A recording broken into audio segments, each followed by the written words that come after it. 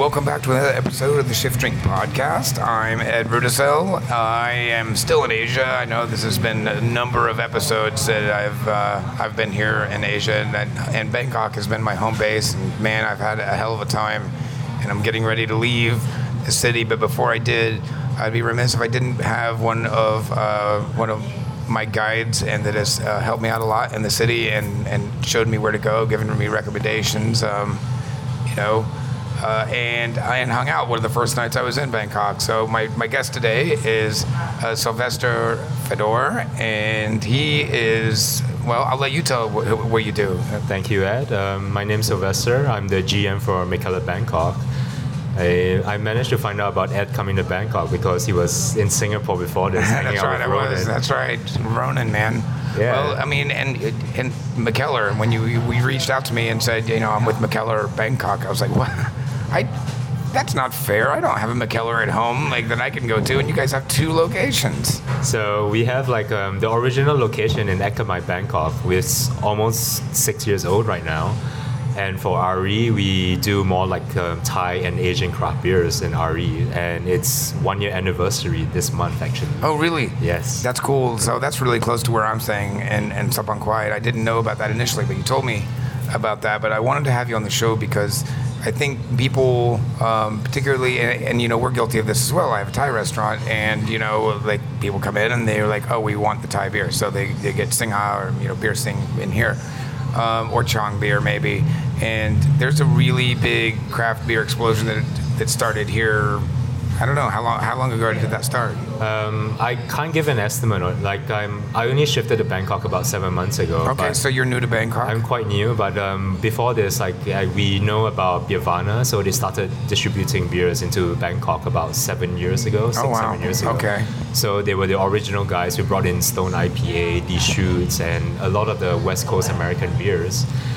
And the company I work for now, Mikkeller, and they have Hop Session. They started importing beers about 5 years ago, same time as Mikkeller. Well, that's huge. I mean, because the craft beer explosion, even where I am in Indianapolis, it's not, it's maybe 9 years old. So, I mean, I that's not really that much of a disparity in the time frame. And what you're getting here is insane. The quality we've been tasting through. We've got so many glasses on the table right now. I don't even remember what everything is, but where we're sitting is all locally produced, except for the Mikkeller stuff that we have on the table. So with Thai craft beer, the laws are a bit iffy right now. A lot of people still brew illegally. So we're not going to mention what beers we've tried today. Sure, you're right. But they're also the bigger people. Although we're sitting in a restaurant that's on a chalkboard. Never mind. They erased some. They don't want you to know. Yeah, let's not talk about them too much. But there are some bigger people who brew Thai beers, but they brew outside of Thailand. Okay. So those are the legal ones, where you have the tech stickers that you see on the can over here. Yeah, I noticed that. They had the kind of excise sticker that we Americans would be familiar with across the liquor bottle. So a lot of them brew in Cambodia, Kingdom Breweries, or... Interesting. Right now, a lot of them are moving towards Vietnam. So you were just in Hanoi. I was just in Hanoi, yeah. I unfortunately wasn't able to get any episodes accomplished in Hanoi, but perhaps I'll do an episode just solo to talk about the scene there, because I really had a great time. But I did see craft beer happening there as well. So with craft beer, it's in almost every single country in the world right now. Yeah. And for Vietnam, they can make the operation cost a bit lower, and they help to ship the beers over to Thailand, which helps a lot of the bigger companies. So for some RE, we actually buy some beers from Civilai, who actually brew beers with Pastor Street. Don't kill me, guys. I'm so sorry about this. Uh-oh. You just lost your job. So, you're quite young. I mean, you're 10 years younger than I am, but you've been doing this for quite a while. But you said you've been living in Bangkok only 7 months. Mm-hmm. You were based in Singapore, and you're from Singapore originally. But how did you get started in the beer scene? Because you didn't initially start in hospitality, right? Or did you? So I studied hospitality. I actually worked in hotels in China and Australia as well. Oh, you worked in China? No kidding. Yeah, I was in Ningbo for 8 months. Okay. It was a very interesting experience. My Mandarin is very limited. Yeah, I was going to ask. But for craft beer, I went to Smith Street Taps in Singapore 6-7 years ago as well. That's when they started. And that's when I started drinking pale ales, IPAs, double IPAs. Before that, I was a cider fan. Really? I love scrumpy ciders, nice and flat, a lot of flavor as well. See, I'm still like trying to I know it's so hypocritical because of the rum people that come in and be like, oh, I hate rum. It's like, I drank 5 gallons of it in college and now I hate rum. It's like, well, yeah, you had Ron Rico and so, but I'm in that way with cider. Like I had like the really cheap crap in college at one point. I drank too much one night, and I'm really trying hard to accept like the new craft ciders because there are some really beautiful ones out there, and it seems like a really big growing market. It is. It's like different apples that you use, different yeasts, and then some people do aging, some do cloudy cider, some do filtration. So. I always believe in the craft side of things, not just for beer or ciders or even for spirits. There's something for everyone. Apart from tequila, I always have nightmares about tequila right now. Yeah. You say everybody's got the one, right? Yeah. You got the one thing. Yeah, you can get over that with the one good night of craft cocktails. So you studied hospitality in school, but then you made the jump, through hotels. But at what point did you move over into the craft beer side, like as a career? For actual career, about 2 years ago, Young Master Ales, one of the highest rated craft breweries in Hong Kong, the founders actually approached me in Singapore asking do I want to help them distribute and sell their beers in Singapore. I knew Rohit from a while back because I actually went to Hong Kong. I went to the brewery. I had beers. I chatted with this person who was serving me beers. Before I left, he passed me the name card. Oh, wow. And it was the founder who was actually serving me beers. So, Young Master have started from very humble beginnings, and they gave me a person who had not much experience in sales, but obviously just knew about drinking beers and selling beers. Obviously did something right. Maybe. And you're still wearing your Young Master shirt today, so always, lifetime brand ambassador. That's what I like to say. So I did that for a year, and they opened a craft beer restaurant bar in Singapore called The Guild. So it's like 20 taps as well. They do modern comfort food. Chef Vinny is American Italian, so there's nuances of where he's been from. But as well as using products from Singapore like frog legs and pig brains as well. Yeah, man, I ran across the frog legs a lot. I love the amount of frog. Singapore was really interesting. I know we talked about it with Ronan, and we touched on it a little bit with Vijay talking about Peranakan food, but just, I didn't talk about the Chinese food is ridiculous, man. Like heading through Chinatown and like the markets, and this whole trip has been a dream. I don't want to go back. I'm just going to be a permanent travel podcaster, I guess. I don't know. If that pays the bills, why not, it doesn't pay anything yet, so I have to figure out how to monetize that. So, hey, is Young Master sponsoring anything yet? Rohit, Kingston, if you hear this. But yeah, after Young Master, so I helped my wife Emily, who does the Bar Awards as well. And it's huge. So we should pause for a moment to give props to your wife, because Bar Awards, I've mentioned it several times. Primarily because it's happening right now. But on our Facebook page and Instagram page, we've mentioned it a couple of times in the past few weeks, and it's a really big deal. It's arguably more important than the 50 best bars in Asia.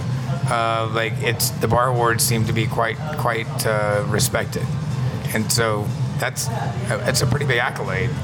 Big props to Emily and her partner Tron, who's been doing this for 5 years already.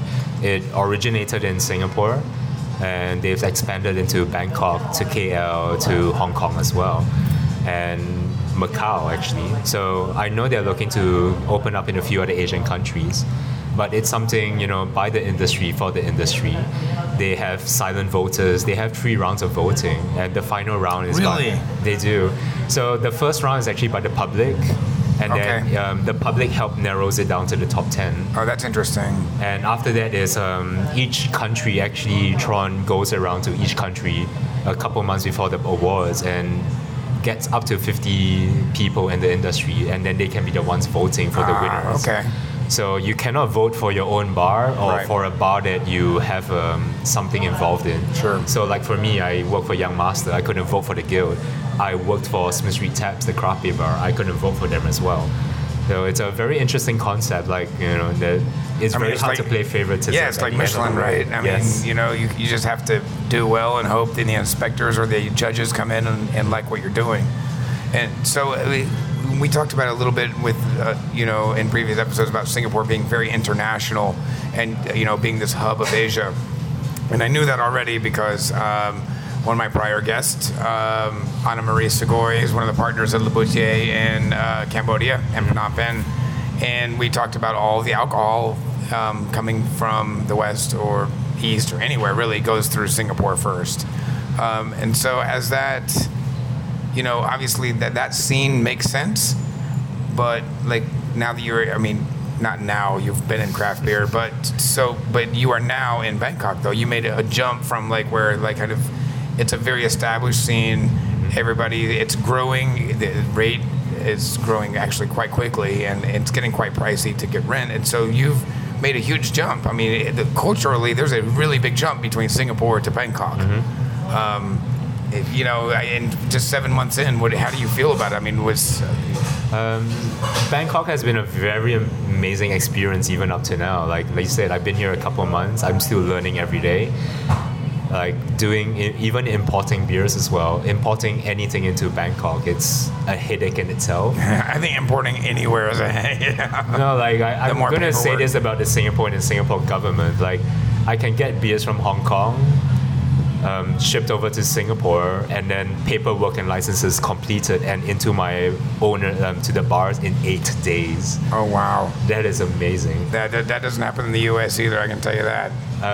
For Bangkok, you need all the licensing and paperwork and the labels design 3 weeks before you actually ship the beers in. Okay. So my wife Emily actually helped the company translate Chinese labels from Taihu, from Taipei, just so we could get the beers over in time for Sea Brew, which just happened last week in Bangkok as well. I'm glad you mentioned Sea Brew because I was actually absent. I was in Hanoi during that time frame, which is a bummer. If I would have known these things, right? Like I didn't know any of you until I came here, a little over a month ago. I didn't meet anyone. If I would have known, I could have planned around a lot of different things, like the Bar Awards in Singapore and Sea Brew. But explain Sea Brew and what happened here last week, or this week. I mean, just a few days ago. Yeah, so Sea Brew just ended last Sunday. It's like an industry and people get together, different breweries and people who sell equipment or key kegs. Charles, who's the organizer, he does this Sea Brew once every year in a different country. So before Sea Brew, 1 or 2 months before, he has a Asian Beer Championships, which started last year in Singapore. All the breweries are welcome to send any beers they want into different like IPAs or stouts or sour beers categories. And then from there, he invites judges from different countries. I think almost 50 as well. Oh, wow. So imagine tasting 300 beers. Yeah, so my only experience with that is kind of looking through regulations for the Great American Beer Festival, which is like, I have the app, right? Like I use their app, the judging criteria app, which I recommend anybody out there that's confused by beer and beer styles to download. It's I don't know, I'll look it up here in a minute. But I can't remember what the acronym is. But it's, there's so many different categories. They have to split it amongst so many different categories to be able to judge a beer with its peers. Mm-hmm. You can't say, well, this double IPA is better than this milk stout. It doesn't make any sense, And go ahead. Like that's another award as well, like the Beer Judge Certification Program. Found it. Here we go. BJCP. Yeah. So, we both found it at the same time. We have our phones out. Like, what was it? Yeah. This is something that obviously is recognized around the world, and it's used for the beer judging. It's a lot harder when you're 6 hours and 200 beers in. Yeah, your palate gets really tired. I mean, when I do a rum tasting or any liquor tasting for that matter, I try to cap it at like 5 because your palate gets really exhausted. And so, I mean, that's a lot of work. I know you were there repping several different brands, but were you also judging? Or are you no. even allowed to say? I'm not judging for any competitions this year, but definitely for next year, I've been invited to a few already. So I'll be bouncing around Asia and then testing out 300 beers in 2 days. Wow, that's insane, man. I mean, that's like I said. My experience with it is very limited, but I've been to several beer festivals, and it's just mind blowing. And I'm not really good at spitting, and so usually after about 20 samples, I'm not really sampling anymore. I'm just getting drunk, you know. But yeah, like we'll go back to Sea Brew, where a lot of the Asian brewers as well, you know, they've gone to a few of our distributors, try to get their beers in, and people obviously fall off the wayside because craft beer people are sometimes a bit lazy, or you know, they don't get beers available in time, right, or they try to brew something a very last minute where there's like, hey, you know, 2 days before the event, can you get my beers into Thailand? Unfortunately, it's not possible, or we air freight beers over to Thailand as well. So the event is held here in Bangkok. It was held in Bangkok over last weekend, from Friday, Saturday. There are after parties and brewers parties in different bars around Bangkok. You were just. I came back from Vietnam and I saw that you were at McKellar and RE, and I looked at the time and I'm like, motherfucker, he's probably already drunk, and I was like, it might be too late to go over there, and I don't know if I can handle that after that flight. But so, is that event held in Bangkok every year, or is it changed cities? It changes cities. So last year was Singapore. This year was Bangkok. They always release the next year dates or the country the last day of the festival. Oh, so where's next year going next to be? Next year's in Taipei. Oh, Taipei. Exactly. That's gonna be pretty cool. It's fun because there's a lot of like interesting and good stuff coming out from Taiwan right now as well. Like shout out to Tai Wu. They've done this beer that's a 9.9% lemon tea. Really? Yeah, that's one it's of the things. It's like a Long Island tea beer. And again, you know, we often talk about cocktails here, and one of the things that has really absolutely floored me, and that it makes me quite envious of anybody living in this part of the world, is that the access to some of the fresh ingredients that you have, we just simply don't. We can occasionally get some of them, but they're quite expensive, and it would be cost prohibitive to, you know, use lemongrass or certain kinds of tea, or pandan. I'm going to miss pandan the most. Like, I think when I go back home, that's the one thing I'm going to miss the most, because it's in so many cocktails, so many beers, so much food, that I've learned, you know, a little bit about Thai pastries while I've been here. I've been staging a little bit with my aunt at her shop Maliwan Kanom on Soyariwan. I have not been there yet, but I definitely do want to. It's so good. I was just there this morning, and she doesn't speak English really, so I'm having to just get yelled at in Thai and try to figure out what she's saying. And I've learned some Thai words the hard way. But you know, again, that's making its way into the beer as well, and so, you know, it's. Again, a lot of our listenership is in the West. You know, we're getting a lot of listenership. Although, side note, thank you very much to Drink Asia, Drink Magazine, for giving us a shout out of like top alcohol podcasts to listen to, because I was really flattered that I would be included. I really don't track who listens and where they listen from, so that was. It was quite amazing. Our mutual friend, John Go, actually sent that over to me, and I found that out, so that was very cool. But a lot of our Western listeners don't know kind of what beer is being produced here, because if it doesn't make its way into the United States or the EU, you know, it's kind of hard to figure out what's going down. So, like, how do we figure out who the top brewers are, you know? Is Sea Brew kind of that vehicle? Sea Brew definitely helps, because there are a lot of breweries everywhere in the part of the world as well. Like, you know, your global explosion of craft breweries in the US. Sure. But for Hong Kong, it's like a tax-free haven. So alcohol is not taxed apart from wine. I might be wrong, I can't remember. But in the last 5 or 6 years, 40 different craft breweries and cideries have opened in Hong Kong. Wow. And, you know, that helps them to actually push beers out to different parts of Asia, which what we talked about. Singapore is always the hub where people like to stop by. Maybe because also they have, the country has a higher spending power versus a lot of the other Asian countries. Sure. Yeah, I read that it was it's the busiest port in the United States. Or not, I'm sorry, United States, Jesus Christ. Yeah, Singapore is in the United States, folks. Know your geography. Busiest port in the world, which was insane. Like, it's not the largest, but it's the busiest. Mm-hmm. Like, more shipping goes in and out of Singapore than anywhere else in the world. And I was really floored by that. So, yeah, well, it's funny. So I guess I can ask this. This is totally off the record. You don't have to answer it. So when we talked with Timo Jansa a couple years ago in Amsterdam, because Amsterdam has a lot of really cool alcohol, and they tend to get it first in Europe. And I asked why that was, or one of us did. It could have been Arthur. And he said that because they were kind of the Singapore of Europe, and that very often a few cases fall off the truck. And so they would make their way into Amsterdam first before they made their way into anywhere else. So do you see that happening in Singapore? Probably not, but more for, I think this is more relevant to Bangkok, where Really? I won't think things fall off the wayside, but we actually are blessed because we are Mikkeller and we are the first Mikkeller bar in Asia. We have the clout where brewers are willing to send beers to us. That's and we awesome. can be the first in Asia or even the first outside the US to have beers like this. So you're downplaying like your role here in Bangkok but you're like the GM for Mikkeller at like two locations, previously 3. Yep.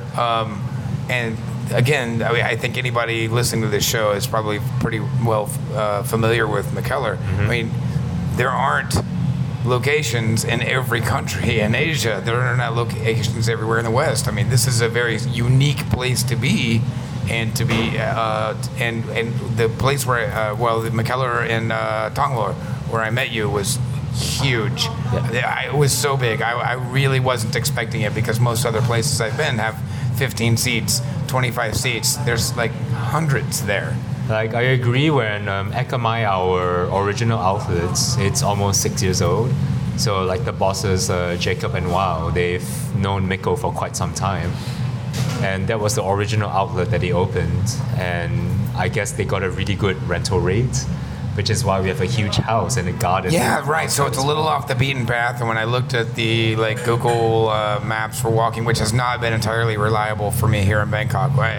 Yet last night it tried to take me through a military installation, and so that didn't work. I was like, the guards are looking at me. I was like, don't worry, I'm not going to try to walk across here. But yeah, when I found your place, I'm like, I'm not sure I'm going down the right street, because it was very residential. It was very quiet. There were no cars. And then I walked up, and there was this huge beer garden. It's an oasis. There we go. Bustling with people, and there was Falang, or as I've mentioned in previous episodes, that's the word Thai is used for foreigners. But there were a lot of Thais there, Falang, other Asian people kind of hunting it down, because that is a quite busy area for international travelers. It is. 2 streets outside of us, it's where the highest rental yields actually are based in Bangkok. Really? So where you will find the locker room and stuff like that. That street is scary. But we are in a bit of a residential area. And at the same time, we follow the laws where we don't serve alcohol between 2 to 5 p.m. So that's something that's based in Thailand. I noticed that when I went to the 7-Eleven, which, again, for Americans, it's going to sound weird when I say that, but 7-Eleven is like Starbucks here. It's like every 300 feet there's a 7-Eleven. And I went to one to buy a few beers on the way back for the evening one night. They're like, no, we can't sell this to you yet because it's 4 o'clock. I'm like, what? No, we can't sell it to you until 5. It's something about not wanting students to drink after they leave school, so... I don't know, man. It's pretty wild, though. Let's not comment about this, right? But there's ways around it, right? We went to some pretty local, roadside stands. When I encountered this first, I was in Chantaburi, way out of the city. I wasn't in Bangkok at all, which home of the best durian in Thailand. So it was great. But hey, is anybody doing durian beer, or has it been tried? I know there are a few out there, but I've actually not tried it. I know where we are right now actually served the durian beer about a month ago. So really, the owner's not here. We can't ask him right now. That's interesting. It makes sense. And again, that cycles back to what I was talking about. I'm really jealous of some of the quality of ingredients. But there's also the other kind of ingredients that you have to consider when bringing beer in to make craft beer. Whether it's at home in Thailand or abroad in Cambodia or Laos, but you've got to bring barley in, malted barley, or what? So is that happening? Where is that happening? How is that product making its way in? This extracts? One I'm not really sure. I know a lot of them, they do use the malts and the grains and they grind it themselves here. Oh, that's wonderful. There are 1 or 2 companies in Bangkok. I met someone hazily 6 months ago. He brings in all these products, raw products, into Bangkok. So for these home brewers in Thailand, they actually do really nice beers. Like you say, with fruit, we get fresh fruit here. We don't get pasteurized purees. Right, yeah, and that's what we have to deal with. I mean, like, I've been eating passion fruit or sawalot. If you are Thai, I'm learning my Thai. It's insane how easy and cheap it is to get that. And we pay a ton for frozen puree. So the last beer I had, Sea Brew had an after party just last weekend as well. So they were serving a lot of Thai craft beers, home brews. I had this guava sour ale. It was actually one of the better beers I've tried. Guava sour. Yes. That's actually one of my. So, you know what Thai is called guava? I have no idea. Phalang. Fala. Oh. And it's so I think it's funny. I don't know why that particular fruit got the name phalang, but yeah, because we've been drinking the juice everywhere we stop. Like, and that's what's beautiful. You know, you walk down the street and it's like, oh, hey, you want some fresh juice? There's coconut, guava, you know, lychee, longan, like rambutan. It just kills me here, you know. But heading back into like the craft scene, so like you're with Mikkeller, really, really, really powerful. I wouldn't say powerful necessarily, but a very big recognizable name, right? I mean, you're not Anheuser-Busch or InBev. I guess it's not Anheuser-Busch anymore, is it? That's Belgian now, InBev. We are fully independent. You can talk shit. It's okay. I don't think yeah. anybody at InBev is ever going to sponsor the show. You know, there's no risk there of burning bridges. But you know, as you know, that's a very recognizable brand. And like as you alluded to earlier, it gives you a little bit of buying power, and people are reaching out to you to be able to bring more things into Bangkok.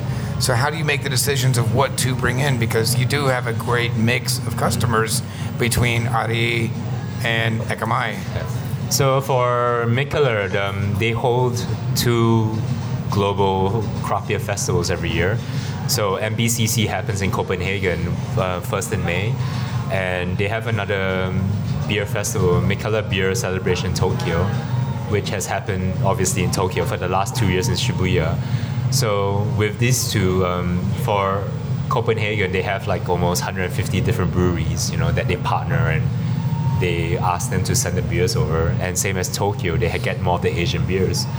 For me as the GM, I travel to these festivals with Jakob and Wow, the founders for Mikkeller Bangkok, and we talk to the brewers, we talk to the founders of these companies, and I was like, hey, you know, like we really love your beers, and we are based in Bangkok.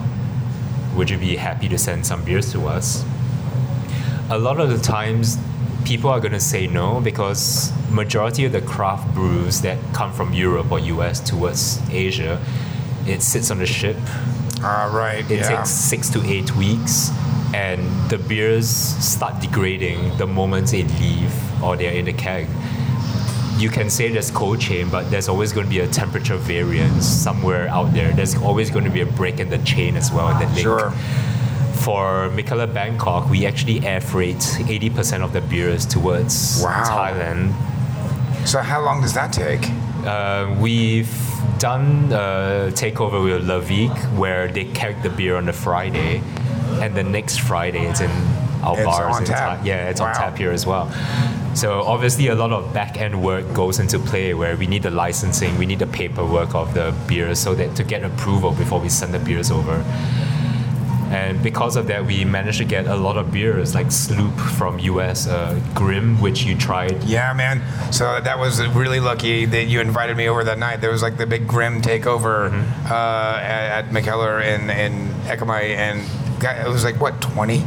Maybe not that many. I don't know. It seemed like a lot. I think we had like 12 beers on tap, and 12? we have like another 15 beers in bottles so and cans. It was. Yeah. It was quite a lot. I drank sours all night. I was so happy. I'm a fan of sours as well, and this was the first time they've ever shipped out of the US. Really? The first time, this is from my boss, so I quote him. The first time they sent it was to New Jersey, and this is the second time they ship beers outside of New York. To Bangkok. And it's to Bangkok. So we actually do have a contract and clause with them where we have to sell out all the IPAs within like 2 or 3 weeks. Okay. And to be honest, we are out already. Yeah, I was going to say, that at the rate that you guys are selling that stuff, you have to be out. It was nuts. It's like, I mean, people love craft beer here. The market is growing. There's 10 million people who live in Bangkok, and wow, so much more people on the outside coming into work as well. Sure. Yeah, I think a total metropolitan area, I saw something like 14 million, something like that. So, and that's why I think people don't realize in the U.S., there's this perception, I think, that, that this is, a developing country and all of these things. But, we're in a city that's larger than New York City. There's skyscrapers, there's major international business, there's major international, and like all of these things. And I always try to dispel these rumors because I love this city. I've always loved Bangkok, and I think I'm even more in love with it now after this trip because I've connected to like-minded people. Last time I was here, it was kind of really before the craft beer or craft cocktail explosion. And so now I found my people. I've been at the same bars every night and, drinking the same cocktails and exploring this local spirits and, and I know that I'm usually drinking more spirits, but you really showed me around when you guys did the Grimm takeover, and we went through quite the gamut of brews. So do you do that often? Bring in like kind of a takeover of 12 taps? We do. I think on general, we do have like a new brewery that comes every 3 weeks. So, oh wow, really? We have there's always a separation where there are some beers where we bring in a bigger bulk. So, example for Mikkeller, they contract brew and they brew in everywhere in the world. It's only in the last couple of years that they actually own the brewery in New York and San Diego. So let me stop you there because I think that is an important point worth mentioning for those of us, and I'm assuming that a lot of our listeners know about Mikkeller, but perhaps they don't. So maybe give a little bit of the background of the origin of how that started out and with the kind of the quote gypsy brewing style of Mikkeller. So Mikko started brewing in Copenhagen and in a warehouse or something, and after that he just he won awards for the beers he brewed, which was Beer Geek Breakfast. So it was like a stout, so it's like really sweet, tastes like waffles and caramel. And from there he started collaborating with brewers around the world where he'll come with a recipe and work with them and make a beer. But that's what the idea of the gypsy brewing is, where he doesn't physically own a space, and that way they can create different beers at all times everywhere in the world. Right, so he's so it's not necessarily a collaboration. He's using other breweries' equipment and time, but there have been it's also led to a lot of collaboration. It has led to a lot of collaborations with in the US, in Europe. So the Spontan series, which is like the sour beers, where they do double, triple, quadruples, hexadruple series. This is actually done in Belgium. And we always, or even for them, I've seen what beers are being brewed next year. Obviously, I can't share it. Oh my God, come on, I'm going to ask. It's a very, fruits obviously ferment at different temperatures and different sugar levels as well. So this is something that they're always working towards. And for Mikkeller, they always believe in what has not been done yet. So they do the craziest things all the time. Same as a 0 IBU IPA, a 1000 IBU, and they have a 3000 IBU IPA coming out. Is that measurable at 3000 IBU? I'm going to be honest, no. Right, yeah. I mean, I've always heard that at that point you're kind of just throwing a number out according to your palate. Yes, but at the same time that's like bitter melon, dude. It is, yeah. I want to know how many IBUs bitter melon is. That's a flavor that I have not become accustomed to yet. But it's really fun, trying all these beers. And at the same time, for Asia, we always, when we go to Copenhagen to meet the team again, we bring back fruits and snacks. Sure. It helps to inspire them to maybe do something different. Mikko, the founder, he actually flies to Bangkok 3 or 4 times a year. So we do see him. We bring him around Bangkok and Thailand, and obviously, whatever ideas he can bring back, maybe you can do something and a different beer. They do often come to Bangkok, maybe about 4 times a year. So why Bangkok? There's obviously innumerable choices across the globe. And this is why, again, I really love this city, and I think it gets passed over because people in the West kind of live in a bubble and think that, everything coming from Europe or United States is like the be-all, end-all. But, obviously, Bangkok was a major market to hit, and it was targeted for a reason because there's 2 locations here. So, like, why? Do you know why? Maybe again, you don't have this information, but I'm going to be honest. I don't really know Sure. fully about why we have more than one. But to be honest, it's like the founder of Mikkeller Bangkok, Jakob. Like he's from Copenhagen as well, so maybe that actually helped in the first place. yeah, sure. And with that, it's he's close to Mikko, and Mikko really likes the country. I mean. Yeah, that's I guess what I was asking. Like you've been to Thailand as well. It's Yeah. not just Bangkok. You fall in love. There's Yeah. so many beach resorts as well, and Well, the whole country is quite diverse because between, it's not a giant country, but you've got, in the north, mountains, chillier weather in the nighttime, it would be hell even in the morning. And then, in central Thailand, where we are now, and then you go down south, where I think more Europeans would probably be comfortable, or not comfortable, but familiar with, like Samui and Phuket, Krabi. And so, there's a wide range of climates and styles of drinking everywhere you go. And so I know for sure that I can see why I'm in love with the country. I can see how somebody from Copenhagen would completely fall in love with that as well. But, from going from that to like having one of the like largest kind of beer trade shows in Asia, like that's a big step to go from like, drinking Chang or beer sing to, having, so how many vendors, again, I wanted to circle back to Seabrew, like how many people show up to this event? at least 500, I'm going to say. Sure. I don't have the official numbers. Sure, yeah. But there are vendors like even KeyKeg and Unikeg. They've actually come over, like the distributors and the partners as well, because I think you just look over there right now, you see KeyKegs with a lot of distribution in the US or countries that they distribute in-house. You use steel kegs. But with steel kegs, it's the moment you keg the beer, it starts carbonating, Right. oxidizing as well. Sure. You have 3 or 4 days and the beer goes a bit rancid or oxidizing, it turns brown. With key kegs, the CO2 does not touch the beer at all. It's from the outside atmosphere.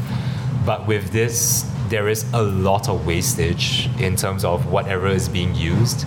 So one of the talks that happened last year, it's more of a call to action. So KeyKeg, Unikeg, they really want to create a recyclable issue framework for Asia, especially more for like the bigger players for Hong Kong or for Vietnam. For Thailand, we import a lot, so yes, I think we really need to find out what can we do with all these kegs. Because from what I understand right now, there's only a certain part of the keg that people really want out of it. Sure. But everything else is like, where does it go to? Right. And it goes back to our waste conversation from earlier, in our last episode or a couple episodes ago with VJ. And so, things are obviously changing quite dramatically here.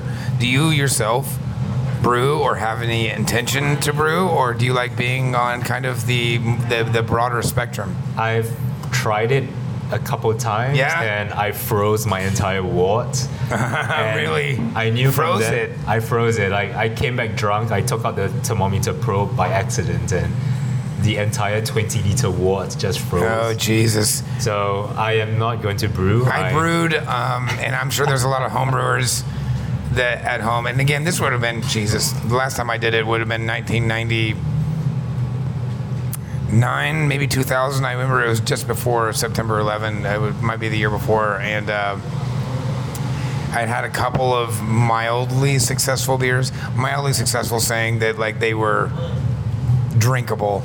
They would... Personally, they would hit you. I wasn't proud of them, and I wouldn't serve them to anyone but like myself and my roommate. But I had this idea because at the time, oh God, this was the late '90s. I'm gonna now date myself completely. So Pete's Wicked Ale was really popular around that time, but they did like a strawberry wheat ale, I believe, at that time. And I really love strawberries, but I don't love wheat beers for the most part. Except I like it as an adjunct in like Belgian beers. But I'm not a huge fan of like Hefeweizens, and wheat just kind of brings a really weird gym sock quality that I don't love. And so we decided to brew a strawberry ale at home, and we did not, again, as young dumbass beer drinkers didn't take into account the amount of sugar that we were adding in with the strawberries, because we were using fresh strawberries. And it fermented, did well, tested my original gravity, my final gravity. Again, I know I might be getting a little scientific for those of you that don't brew beer at home or are not a hobbyist, but anyhow, long story short, everything looked good. We thought we were good, thought fermentation was done, bottled everything up, put it in the closet to naturally carbonate. And 2 days later, it sounded like grenades going off. And it was crazy. We were so afraid to open the door, because every time you open the door, like a bottle exploded, and because it was a strawberry ale, it was red. So it was like blood exploding all over the closet. Luckily, we didn't leave it like out in the living room. Like, it was actually contained. But yeah, we made quite a mess, and I think that might have been the last time I brewed beer, because I was like, wow, this is legit dangerous if you don't know what you're doing. Funny you talk about wheat beer as well, where actually wheat beer is the highest selling style of beer in Bangkok and Thailand in general. Because like you said, it's a really fruity beer, it's estery, bananas flavors. Right. Thai people really enjoy sweets. I mean, yeah, totally. You've had maybe the roti with condensed milk. Oh my God, I love roti. Even like the Thai iced tea, where it just spikes your sugar level right straight up. Oolong, yeah. And same thing, we just tried a blueberry sour as well. We did, yeah, and it was interesting because it finished quite sweet, but then like after the finish, there was like this weird oxidized fruit note, because at first I didn't love it because of that sweetness, but yeah, it did finish. But you're right, a lot of things that I've tasted have been quite sweet. Even some of the like noodle dishes and things like that here. So like I talked to the owners about the beer and why. So with craft beer, or even with flavors in general, like we said, Thai people really like sweeting, so they actually finish the beer with lactose. So lactose is used in craft beers a lot of the time because as a sugar, as a powdering agent, it doesn't ferment.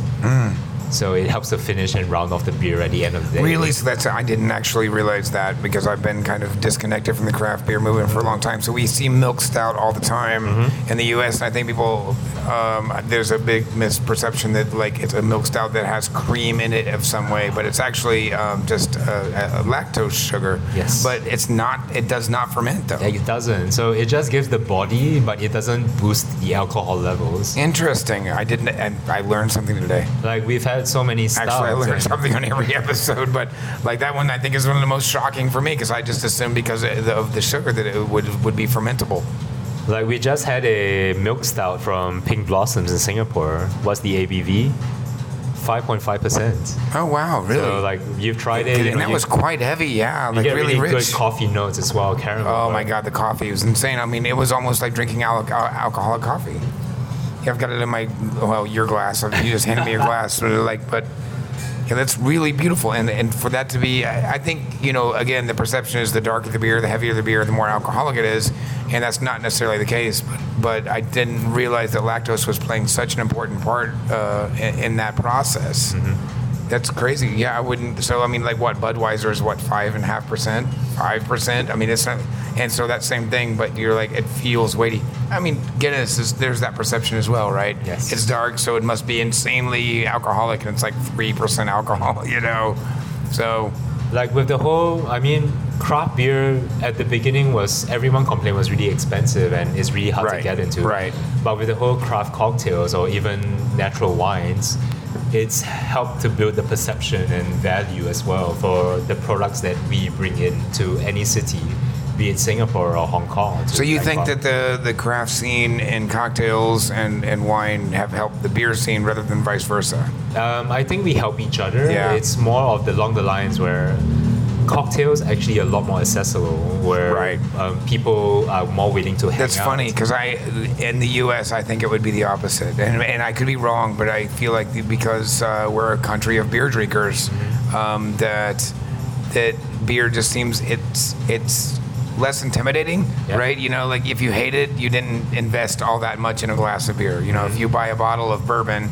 and you hate it, then you guys got stuck with 25 ounces of 50 proof or 40 proof bourbon. So I feel like at least in the United States and perhaps maybe even the UK, I'm not sure, that it would be easier to like kind of break through and to educate about the craft movement through beer. So that's interesting that you feel that it's maybe perhaps the inverse in Thailand. We believe with all the staff, we empower them, taste the beers, and then at least you learn better that way. Right. Because how do you tell the difference between a West Coast and an NE IPA, or if you don't try it? And for Akamai, we have 30 beers on tap at all times, and we have 300 different beers in bottles and cans. So it's very hard That's so crazy. It's expected for a city this large, but it's still mind-blowing the amount of offerings that you have. I didn't even look at the menu. I just let you choose for me because it was like a wine just list, right? It was like, just give me something, a sour. Because, you go to a fancy restaurant and they hand you like a 95-page wine list. I'm not going to look at that. That's why there's a sommelier, So, like, that's why I look to you. I'm like, you tell me what I need to drink. The omakase for beers. I should do that. Right, exactly, right? Well, my buddy Dave, and we did an episode with Dave several shows back from Washington, D.C. About, I think the episode was called Epic Beer Cellaring with Dave Delaplane, and that's what he does. He cellars beer. And nothing that's too crazy or too hard to find, but like it just totally changes when you cellar it. And so there's so much versatility in the beer world, right? Like, you've got so many different components where the hops are grown. There's all these kind of examples of terroir, depending on how you define terroir, whether the brewer's hand, not literally, but like the brewer's influence on that, plus where the hops were grown, where the grain was grown, and then on top of that you could age, and you've got stylistically, and it's a really exciting world. And I was super into it in the 90s and the early 2000s, and I discovered rum and kind of like left everything behind. And so when I met up with you a couple weeks ago, it just kind of reignited all of those old like nostalgic feelings I had that got me into this business in the first place. Because without that, I don't think I would be doing what I do now. Like, obviously US, with the craft brewery movement as well, like you're so big over there. And then slowly it gets over towards Asia or like even Australia. So you talk about terroir. So there's this brewery in Western Australia called Rocky Ridge. They grow their own hops. They use water from Western Australia. So they try to be as much inclusive as possible as well. Right. We talk about hyper-local and all these kind of things, like 30 miles, 50 miles. It's good as a storyline, but do you get enough products, the best quality as well, to make the best available product that you are capable of? It's definitely a delicate balance, and as we wrap up here, I wanted to say just a few things about this trip that I've had, and it's exactly what you just said, this hyper locality. And that's the one thing I think that I've been the most impressed about, is that there's a very there's a conscious awareness of the number of people living in these cities and how much waste is created, and also a beginning of pride of identity. And we talked about that a little bit before. Actually, when I was in Hanoi, I'm bringing back a couple of different rums and a gin that are produced exclusively in northern Vietnam, not available anywhere else, and they're not inexpensive. They were not just like cheap moonshine. Although I did have some moonshine in Vietnam, it was definitely rice moonshine. But you did talk about very expensive rum you had in that Hanoi. Well, it was the gin, and then here as well, and so it's the hyper locality. I think that is what I've been most impressed with, is that when you drink in Thailand, it feels like Thailand. The ingredients that you're getting are Thai, whether it be through a beer or a drink or a spirit, like it was produced here, it was produced by local people. It's just, as I think with all things, it's a matter of convincing people that they should be proud of the things that they already have, and we not look to someone else. I'm in Indianapolis, and for a long time we always, and even still really, we feel like we live in Chicago's shadow.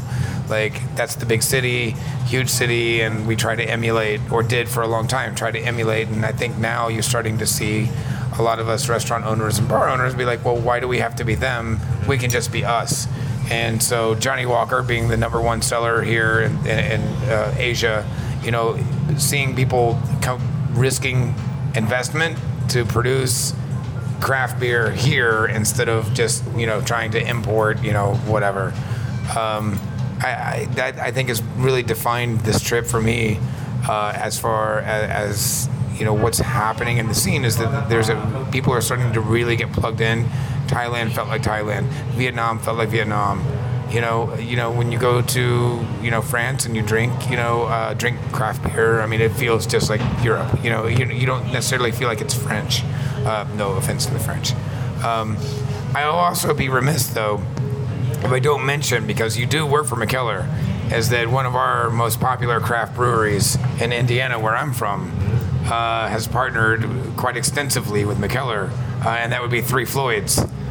Yes, we do have a couple bottles hanging around as well, the big formats. So lots of cool stuff, and we carry some of that stuff over at Black Market as well. And Three Floyds is kind of one of those really highly sought after brews. When people come from the West Coast of the United States over to where I live, they want to trade beers so they can get their. Well, the trading of beers is another conversation altogether. In the US. Oh, totally. So does that happen here? Is there like the collectability that people kind of trading to be able to try? With the industries, with the group chats that I've been in Bangkok, actually people are more inclined to share. Yeah. So they buy a couple bottles and they ship it, or they import it, or they bring it hand carry themselves. That's cool. And they rather do a party and hang out with each other, and everyone brings beers together. That's awesome. We've seen tradings in the US where Anchorage, Alaska, sells a bloody can for $60. I know, man, it's crazy. Yeah, it's well, there's definitely that communal nature here, because it is a quite crowded city. In Bangkok and where you're from in Singapore, and so I mean, you kind of like the communal nature of it is what I do love. I also love the fact that you guys are all online. So I guess I have to explain for Westerners, because it's really a Thai thing, not even used really so much outside of Thailand, but I guess WhatsApp is really popular in Europe, or WeChat in China, but Line is the app that is used quite a lot in Thailand, and then you also have in Singapore as well. And so I found out recently that effectively all of the bar people have like a group, and you all communicate with one another like on these chat rooms. Yes. I mean, it's effectively like a 21st century chat room. So Ronan has talked about this in Singapore, where there's a Singapore WhatsApp group chat. The problem with WhatsApp is it limits the number of people in the chat. Oh, so shit. I actually just got kicked out of the chat because you moved. Yeah, I moved, and my wife got invited in. I was like, oh, she got invited and you got kicked out. Yeah. But for Bangkok, it's the same, where there is a bartenders group chat, like 300 over different people, and you learn about events, you learn about industry nights. It's obviously more skewed towards the cocktail rum industry as well. And for me, I got invited in a couple months back, and someone, Susan, the Thailand one, Susan from Hair the Dog as well. So from our part, we really want to kind of push craft beer to the masses and even to the industry, because a lot of the bars, they don't really care much about craft beer. Yeah, that's what I was gonna mention before we finished here today, was that I love what you're doing, and you go to Mikkeller and they have you guys have 300-400 options, and or Mikkeller Ari, or a handful of other places. There was bottle. We have a tasting room as well. So the back where you saw the. Oh, that's right. Yeah, you have the retail cellar temperatures, and people can actually. That was amazing. They you even go so far as to serving it at cellar temperature, but it's kind of the everyday run of the mill, as you would find in any country. If you go into kind of your local tavern, it's not quite so easy to find a lot of those. So what do you see for the future to push that awareness out, to be able to, when I come into Sapang Kwai, for example, and I want to go to the local pub and I want to have, maybe not necessarily Mikkeller, but if they've got something that was brewed by a local brewer, how does that get accomplished?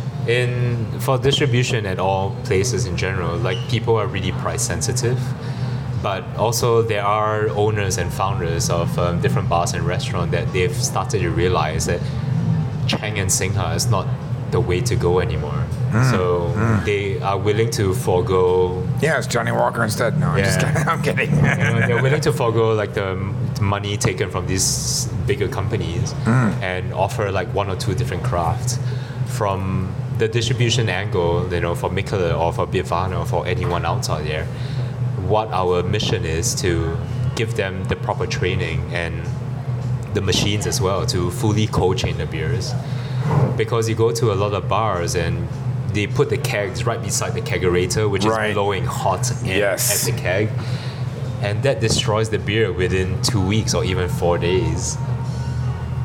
So with more training and then with more machines and equipments being provided to the bars around Thailand or even to Asia, it helps. But at the end game, it's as a business owner for you it's about the margins. Right. Well, it's the delicate balance, right? Like there's the doing the right thing, and then of course, we have to pay the bills. We have to pay for everybody, and I've always kind of sided on this I ended up on the side of trying to do the right thing so that people had the quality products. But yeah, the older I get, and the harder it gets to pay my bills, the more I'm like, maybe I just need to start selling more Miller Lite. So it is hard to educate, and especially we're in a culture where it has been quite. So I've gone out numerous times with kind of the local crew that are like family members or friends of family members, and like where Johnny Walker is that premium product, and like even like Singha is the kind of expensive beer. They're drinking Leo, but I say the Thai way now, like Leo, but and that's quite cheap, and like because they don't even want to spend the money for like 20 more baht, which is like 75 cents American, to have that next level up of quality. And so the price difference between that and what you're selling is quite, there's a big disparity. So it seems like the education process could take a while, but then again, I guess 20 years ago no one was drinking anything in the US other than Bud or Bud Light either. Exactly. And like with craft beer, it's not just bars and restaurants anymore. We are in hotels and Oh, that's huge. So like we've done actually beers for W Hotel and Mandarin Oriental, and this is in Thailand. So this is something that we are approachable, and craft beer, there are a lot of white labels, so the same beers but different labels at the front of it. But we don't want to do that. For Mikkeller in general, it's like we want to partner with people who believe in it, the philosophy and the flavors and the profiles. It's interesting that it almost seems like, this has become a Mikkeller town. Like you guys are like writing the rules, right? If you're doing beers for W Hotel and all that, like that's a good way to like kind of control the conversation. I wouldn't say for Mikkeller we are the only ones who are doing it. So this was actually a conversation that happened at Seabrew last week, where a lot of big US breweries now, they have started collaborating and making conceptualized beers and white labels for Asia and Thailand. Because with the US especially, like the market is shrinking a lot, or big breweries are being bought out by AB InBev and a few other people as well. So for the independent breweries, or the larger ones especially, they want to do something special and different for the market over here. So there are beers that are out there like Whale Pale Ale. I'm not going to say who brewed them because I can't remember, but it's one of the bigger breweries in the US where they see the market over here now.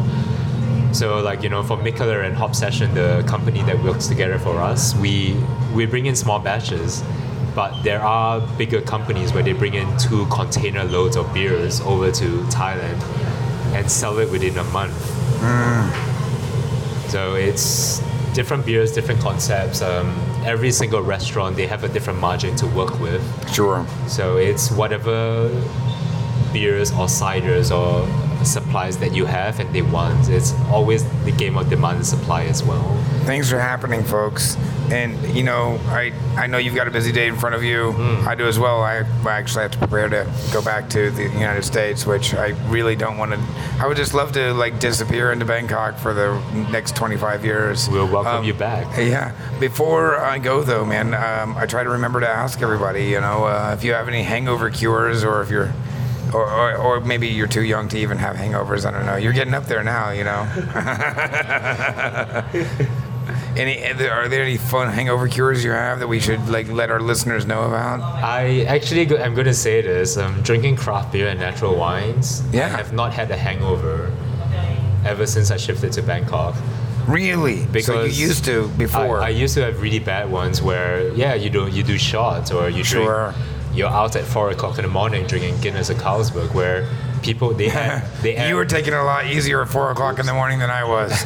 We were doing shots of Mekong. Like they add adjuncts, or even with wines, you know, they have sulfates and all that kind of things as well. Right. But with craft beers and natural wines, there's nothing like this. I wake up drunk, but I don't wake up hungover. Sure. So yeah. Well, drunk's better than hungover. That's for sure. It is really. Yeah. But for hangover cures, my wife makes an amazing chicken soup. Ooh. So yeah, I have found that myself, and so I think one time during the course of the last 3 years, I mentioned my hangover cure, and it's changing now. And I think Bangkok is my hangover cure. First off, it's blazing hot here, so you're gonna sweat off the hangover within 15 minutes of walking outside. Anyway, literally just walk from one neighborhood to the next, 20-minute walk. That'll kill it right there. And there's at least 25 vendors that'll sell you coconuts on the way. And that coconut water will just kind of knock it right out if the sweat doesn't. And if all of that fails, go to the temples and pray. There's lots of temples. Just be like, please take the pain from my head. Well, Sylvester, thank you so much for meeting with me. And dude, honestly, like there aren't enough words that I can say to you and to all the rest of the family here in Bangkok that has like treated me well. I'm gonna have to take a minute to at least give shout outs here on the air because not everybody got to make it onto the podcast. But Find the Locker Room, Find the Photo Booth. They've been fantastic. We had Sebastian on the show already, so of course any of our previous podcast guests as well. Gosh, I'm going to forget so many people. But, you know, this is a really happening scene here. I also wanted to give a shout out to Kong at the Gen Bar in Hanoi. Jesus, I'm blanking on the name. Botanist. So like Botanist Gen, but Kong really took me around, helped me out. Longer Than Summer is the kind of a really cool little speakeasy in Hanoi, and so like there's just so much going on in Asia, folks, and it's hidden. The speakeasy has been turned up to 11 in Bangkok and Hanoi, at least in my experience. So a little bit easier to find in Singapore, a lot harder to find in Bangkok, and good fucking luck in Hanoi. It's almost like they don't even want you to come, but I've had a really great time, and I can't wait to come back to Asia. And Sylvester, dude, you have an like unlimited invitation to the United States, and like if there's anything I could ever do for you, reach back out to me. Thank you. Thanks for hanging out with us as well in Bangkok. Hey, cheers, brother. Cheers.